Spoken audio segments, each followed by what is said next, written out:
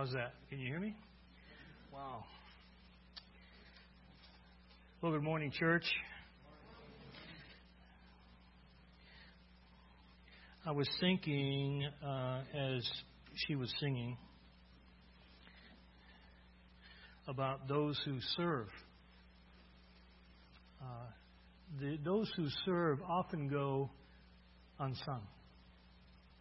No pun intended. That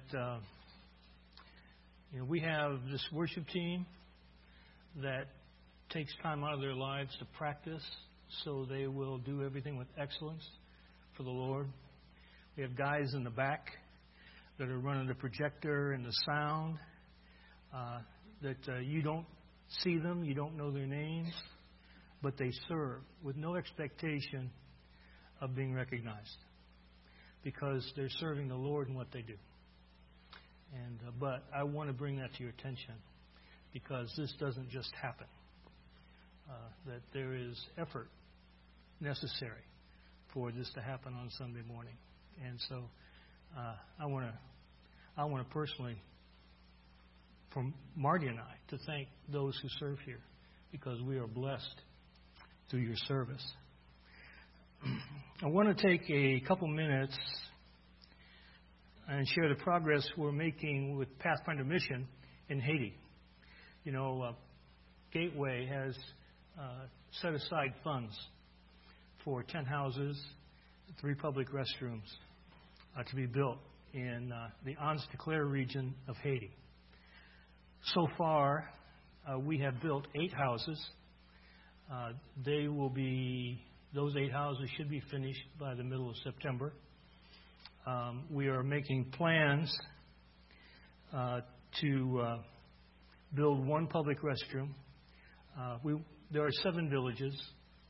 We're going to build 1 public restroom in each of the villages.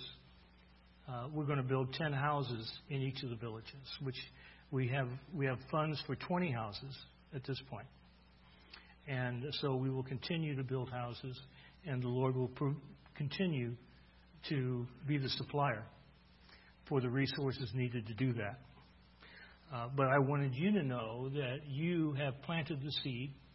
You've begun the good work in Anse-Declaire. You're blessing people's lives who never imagined that they would have a house with a tin roof. Okay. They expected to have a house with leaves, or maybe a tarp if they could find one. But we are providing them, and a bathroom with that house, and a rain catch system with a cistern so they can catch the rainfall and have water next to their home. It may seem trivial given the life that we live here, but it's huge for those people. And we're doing this through the churches, so the face of the work is the local church and the pastor, not Pathfinder Mission, not Gateway Baptist Church, not the Blanc who come from the United States, but through the church, to the body of Christ in Haiti. So I want to thank you for your support. We'll continue to keep you appraised. I might even have some pictures. I know that I gave somebody some pictures in email. Somebody, I don't know who it was. And it's supposed to be posted, but we have many more. And I'd like you to see those. Maybe we can get them posted on the bulletin board. A friend of ours, Pastor Doug Moyer, he's a pastor in Northern California. Right now he's making plans to build the first public restroom. And so he will make the plans. Then he helped us build a camp in Anse-Declaire. He came and stayed there with us and built a camp in Anse-Declaire, and he's going to help do that. It's a unique problem. I'm just not spending too much time on this, but it's a unique problem because we have to be able to move it. And so we have to design a portable public restroom. And so that's what I called him and said, Doug, this is what I need you to do. Let me know when you got it. And so anyways, that's in his court now. See, that's what I get to do. I just tell people what to do, and then I back away. But he's a wonderful man of God. But we thank the Lord for this church and for its passion to reach the nations. Anytime someone stands in the place I'm standing in, we must do so in humility and an awareness of the great responsibility that comes with speaking to the church. Those of you who stand in this place know that all too well. Paul wrote to Corinthians, 1 Corinthians chapter 2, 1 to 5. Great. Oh, it's right there too. So, okay. And when I came to you, brethren, I did not come with superiority of speech or of wisdom, proclaiming to you the testimony of God. For I determined to know nothing among you except Jesus Christ and Him crucified. I was with you in weakness and in fear and in much trembling, and my message and my preaching were not in persuasive words of wisdom, but in the demonstration of the Spirit and of power, so that your faith would not rest on the wisdom of men, but on the power of God. And that's my desire this morning, that your faith will not rest upon what I say, but what God says to your heart this morning. So I pray that you'll have, as Jesus said, ears to hear and eyes to see spiritual truth. In our Sunday school class, we're talking about hearing the voice of God. And I have to tell you, I wish God would ask me to do something easy and not speak about the things He asked me to speak about. I would like, talk to them about all of the wonderful things of the faith. Don't talk to them about the challenges of the faith. But that's what He's asked me to do. And so I'll do it. We talked about experiencing God. Crisis of belief. You're going to say yes, you're going to say no. You're going to obey God or not. So this morning, I will be challenging you. And I will be challenging you to consider your life as a Christian. Are you living your life with a divided heart?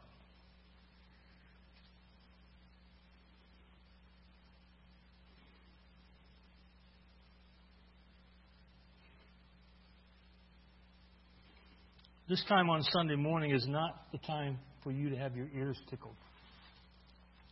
Your expectation should always be that the one speaking is yielded to the leading of the Holy Spirit. And the preacher's expectation is that you have come to hear and receive spiritual truth. What we do here is not a ritual, it's worship. The church, you, have gathered to worship and glorify God, to lift Jesus up, and to allow the Spirit to do a work in your life. That's why you should be here.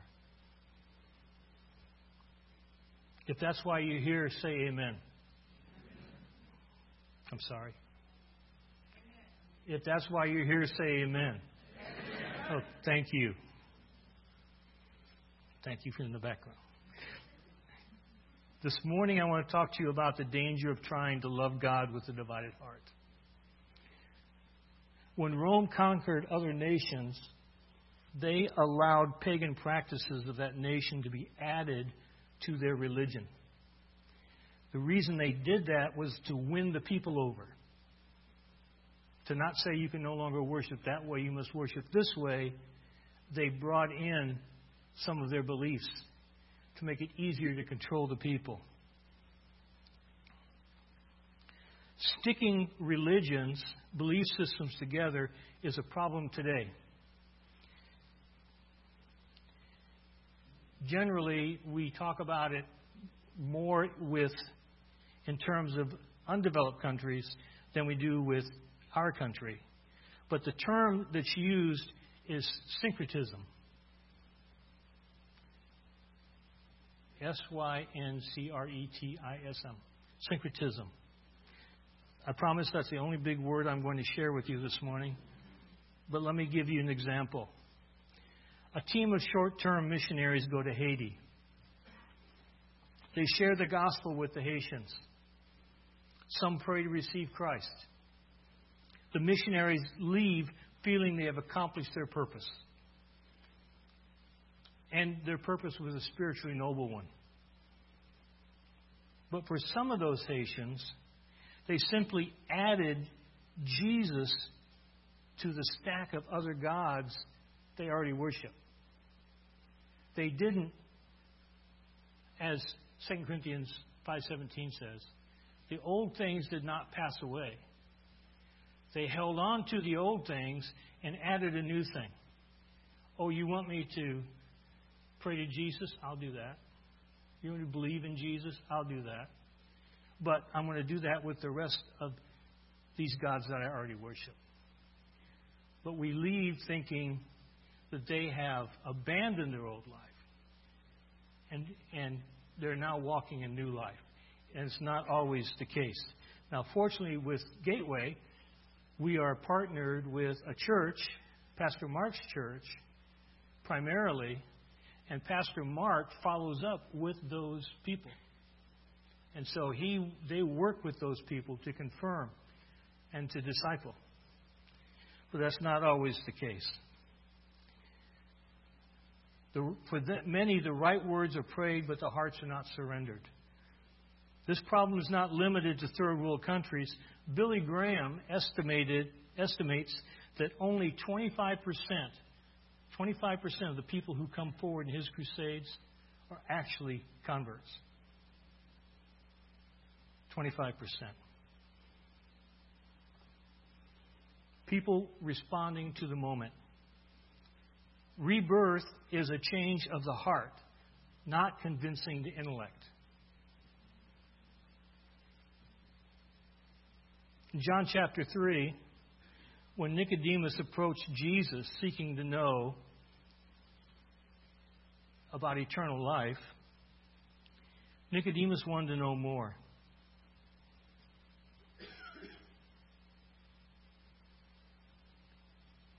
And Jesus answered and said, unless you're born again, you cannot see the kingdom of God. There must be a heart change.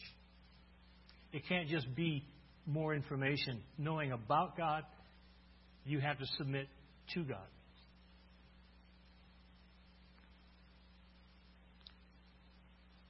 Syncretism applies to those who are not Christians.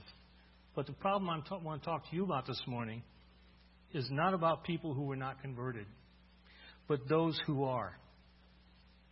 It's a trap that many Christians fall into.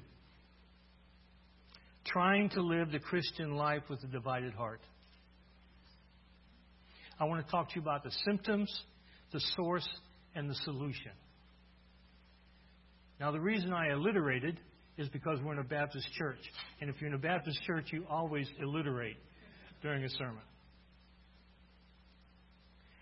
What I'm sharing this morning is not something you don't know and that you've not experienced. It's something that we prefer not to think about. I'm certainly not condemning anyone. If I did, I'd have to condemn myself first. It's my purpose to encourage the church, to be the church in this dark culture, in these difficult days. As Christians, we're called to live a life of holiness, a life that's set apart from the culture we live in.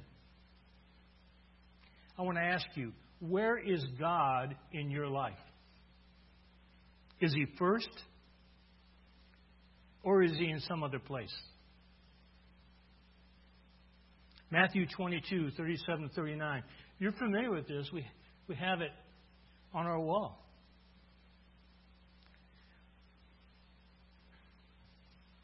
Jesus said we can reduce all the commandments down to just two. Love God first with all your being, and love your neighbor as yourself. Actually, the 10 Commandments are divided that way. If you read the 10 Commandments in Exodus, you'll see that the first 4 commandments are about God. And the last 6 commandments are about others. Okay. It's all about God first and others second. I don't think I mentioned me. because it's all about God first and others second. God said there can be nothing that is more important to you than Him. Nothing. If there is, whatever it is, that's your God. This is the hard part I didn't want to talk about. Listen. The reason God says these things is because He knows we will struggle with them. And so He speaks to us about them. He provides the caution in His Word. 2 Timothy 3:16 is not on the list. 2 Timothy 3:16 says, all Scripture is God-breathed and is profitable for us. It does four things for us. God has told us this is going to be a problem. If you're a professing Christian, God must be first in your life. Now listen, if He's not first in your life, then He's not in your life. God is either in first place or He is in no place. Don't deceive yourself. No matter what you want to believe, there is not a good enough faith. In the Garden of Eden, Adam and Eve were with God. But the temptation was that they could be like God. God created them in His image, but that wasn't good enough. They wanted to put their trust in themselves. They defined their own rules for their relationship with God. And what was the result? They were cast out of the garden. Living a life of faith means putting your trust in God, the God that you cannot see. You know God's present. We see His creation. We see His provision. We have His Spirit in us who testifies about God. We may not be able to see God, but we know He is. Amen? Yet even with all that evidence around us and in us, we still put our trust in other things. Romans chapter 1, verse 21 to 23. It says, for even though they knew God, they did not honor Him as God or give thanks. But they became futile in their speculations, and their foolish heart was darkened. Professing to be wise, they became fools, and exchanged the glory of the incorruptible God for an image in the form of corruptible man, and of birds, and four-footed animals, and crawling creatures. As Christians, we know what is right, but we're still tempted to worship other things, other gods. When I say worship, what I'm referring to is that thing or those things that we put our trust and hope in. The thing that we find our satisfaction in. The thing that we're willing to compromise our relationship with God for.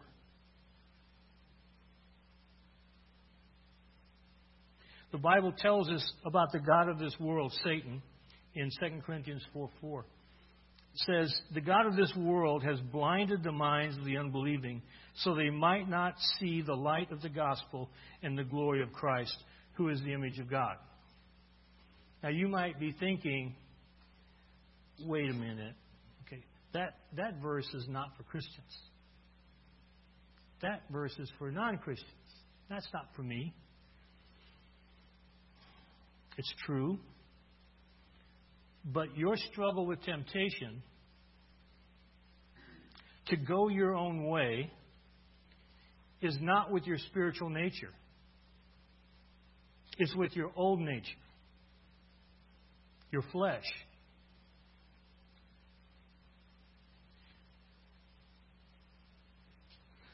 But with the power of God's Spirit in you and with His Word, you can stand against it.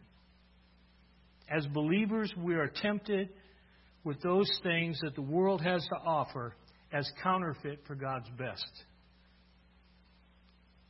Well, why do Christians choose not to trust God? Because their hearts are dedicated to other things. Because they want to be like God. That's why Adam was cast from the garden. That's why Lucifer, Satan, was cast from heaven. Like them, we want to define what's right and wrong. We prefer to trust ourselves to know what is right for us. Proverbs 3, 5, and 6 says, trust in the Lord and don't lean on your own understanding. It says, when you do that, God will make your path straight. Trust God, don't trust yourself. Are you having trouble with that?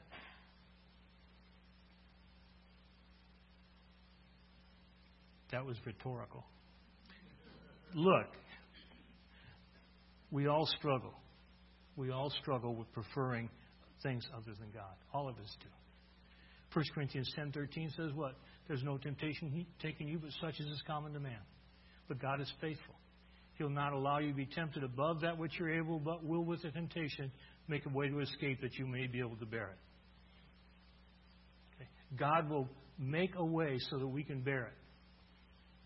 We have to choose to turn to that way.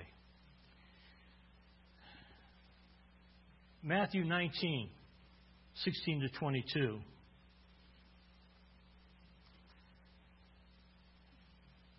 How am I doing with time? I can't see the clock. Good? I got another hour? Thank you. Am I in Haiti?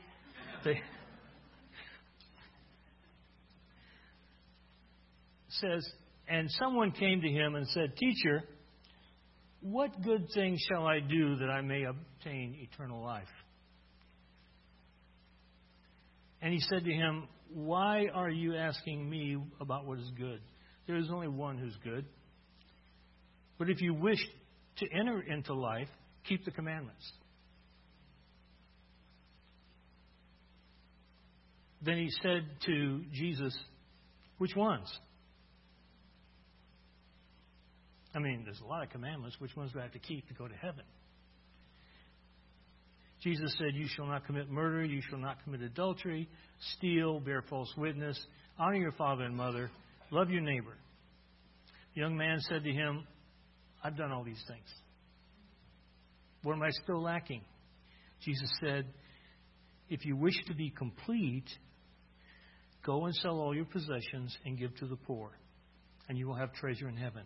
Come, follow me. But when the young man heard this statement, he went away grieving, for he was one who owned much property. Jesus met a young man who was interested in having eternal life. He was doing everything right. He hadn't murdered anybody. He hadn't committed adultery. He hadn't stolen. Hadn't lied. He honored his parents. He loved his neighbor. He was proud of himself and thought, surely I have done enough to go to heaven. Jesus talked to him about all the things that had to do with man towards man. The last 6 commandments. Then Jesus said, sell everything and follow me. Jesus knew that the man thought he could be righteous on his own. That his trust was in his wealth. The young man thought that he was like God. Jesus knew that the man would have to surrender his life and the very thing that he trusted the most. And the man left sorrowful. He would not give up what he trusted, even if it meant giving up eternal life. He would not do it. That's how strong the desire is to worship other things. Strong enough to cause you to turn from God and live your own life. 1 Timothy 6:10 says, for the love of money is the root of all sorts of evil. And some, by longing for it, have wandered away from the faith and pierced themselves with many griefs. You notice it says that it's the love of money, not money. Money can be used for wonderful things, but it's the love of money. It's where that money has its place in your heart is where the problem is. Matthew 6:24. No one can serve two masters.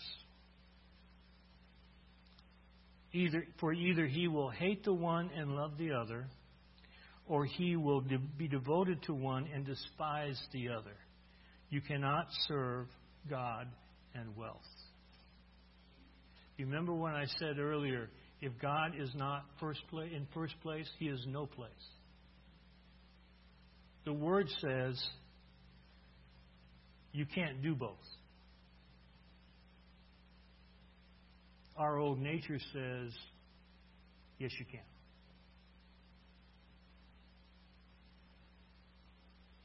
That was the young man's problem. He believed he could do both. He was deceiving himself. He had a divided heart. When Jesus said, "Follow me," it was because John 14:6. He wanted eternal life. Follow me, Jesus said. I am the way and the truth and the life. No one comes to the Father except by me. And I just told you, sell everything you have and follow me.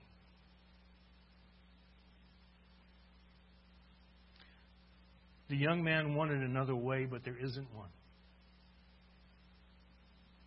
For many people, money is their God, even for Christians. They believe that money is the answer.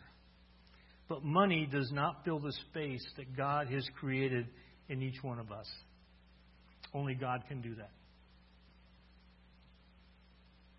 When a very rich man in the United States, who had more money than he could spend in several lifetimes, was asked, "How much more money do you need?" He answered with a smile, "Just a little bit more." You will never be satisfied. Money will never satisfy that place in your heart. Only God can do that. If you love money, you won't love God. I didn't say that. God did.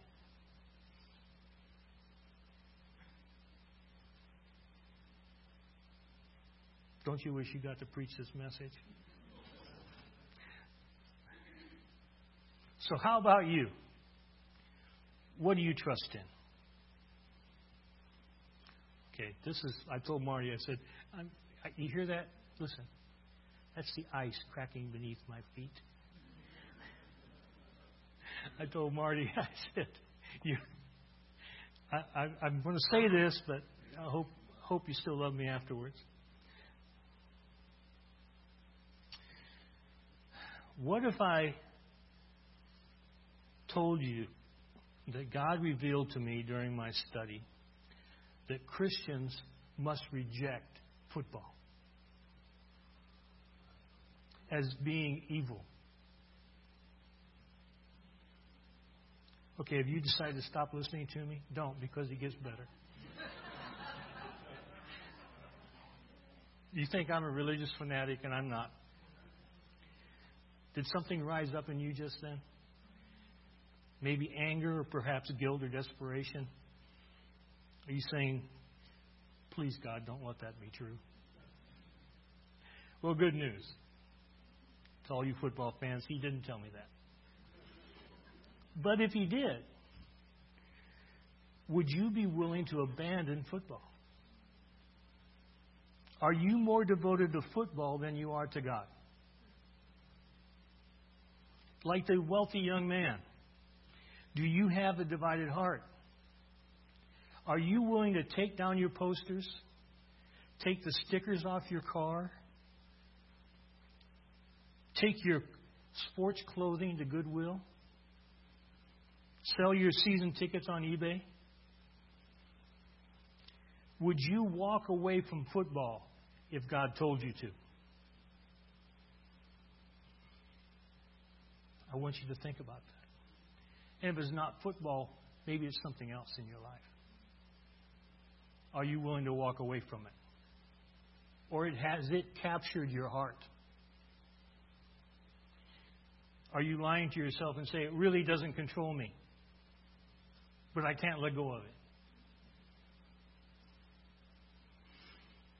It's not about money or the football football that's the problem. It's loving something more than God that's the problem.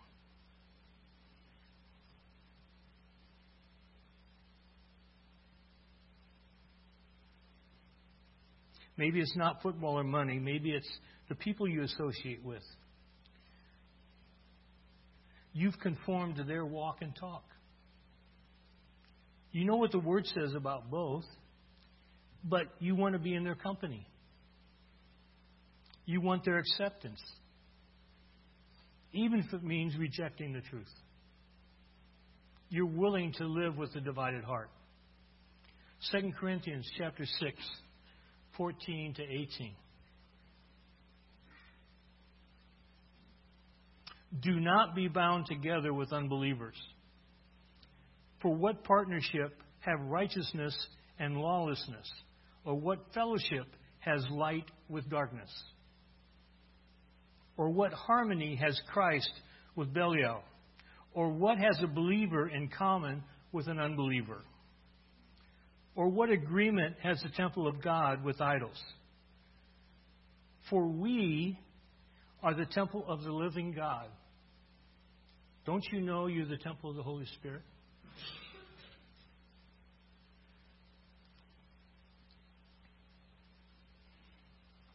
Just as God said, I will dwell in them and walk among them, and I will be their God, and they shall be my people. Therefore, come out from their midst and be separate, says the Lord. Do not touch what's unclean, and I welcome you. And I will be a father to you, and you shall be my sons and daughters to me, says the Lord Almighty. Therefore, having these promises, beloved, let us cleanse ourselves from the defilement of flesh and spirit, perfecting holiness in the fear of God. Those are hard verses. Do you find that you have more than one vocabulary? One for church, one for home, one for your friends, one for work? You have a divided heart. You've accepted some sin as tolerable. You've been deceived. God can have no part of sin. He will not wink at sin or ignore it. It's contrary to His nature. You're deceiving yourself. You have a divided heart. Church, we're to be salt and light in this culture, in this city. A peculiar people, a holy nation, a light on a hill. How can we be if we are indistinguishable from the world? If there is no difference?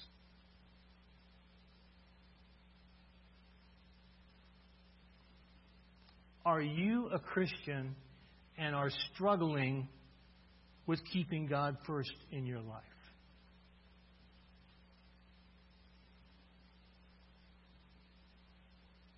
Let me answer for all of us. Yes. We all struggle with it.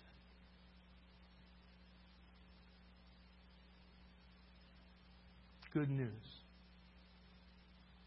1 John 1:9 says if we confess our sins, God is faithful and just to forgive us our sins and to cleanse us from all unrighteousness. Today can be the day when you leave this place with an undivided heart. Having a heart for God. A whole heart for God. We there's a lot of angst over the elections in November. Do you think God's worried about that? We need to trust in God and not in ourselves.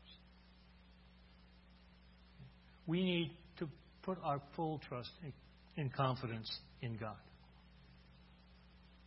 Stop trusting the media. Stop trusting the presidential candidates to make things better. We need to be salt and light in this dark time. And we can't be with undivided hearts, with divided hearts. We cannot be if we have something else in the place where God's supposed to be. Only you can answer that. I can't. I don't know your heart. God does. So I'd encourage you this morning. I'm going to encourage you to make a commitment before you leave this place. Not to me, not to the church here, but it's just between you and God. Psalm 51, when David was confronted by the prophet Nathan over his sin. If you recall, David had Uriah the Hittite, Bathsheba's husband, killed to cover David's sin. And the prophet Nathan confronted him. And in Psalm 51, David said to God, "Create in me a clean heart, O God, and renew a right spirit within me. Don't cast me from your presence." Is that your desire this morning? That God would create a new heart in you? It's my desire. If you have the opportunity to do what some of us has been doing here, you'll understand the greatest change that takes place is in the life of the person that's preparing to tell the congregation what God has said. This message has brought me into conviction, and I would trust that for all or some has brought you under conviction as well. Conviction to be salt and light. The Bible says, and I'll close with this, the Bible says that Jesus said that salt that has lost its savor is good for nothing and should be cast out on the path to be trampled under men's feet. Okay. Church, we're losing our saltiness. And there's never been a time when saltiness has been more needed in this culture. So I encourage you in that. So if the praise team will come up.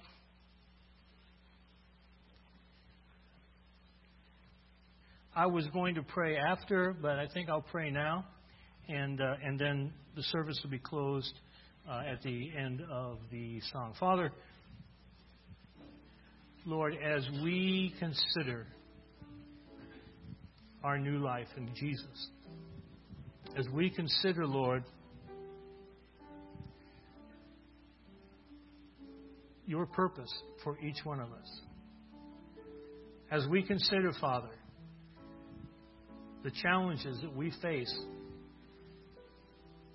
walking in this world, dealing with temptation, struggling with choices. Father, that we would look to the hills from whence our help cometh. That we would trust in you with all our hearts. That we would not lean on our own understanding. That we would acknowledge you in all our ways. That we would not choose another way. That whatever we do or say, it will bring glory to you. And it will lift up the name of Jesus to the world. I thank you for the church, those that are here today. I pray, God, that you will give them strength that you'll fill them with your Spirit, that you will encourage them, Lord, that they'll be mindful of who they are in Christ, no matter where they are during the week. And we pray all of this in Jesus' name. Amen.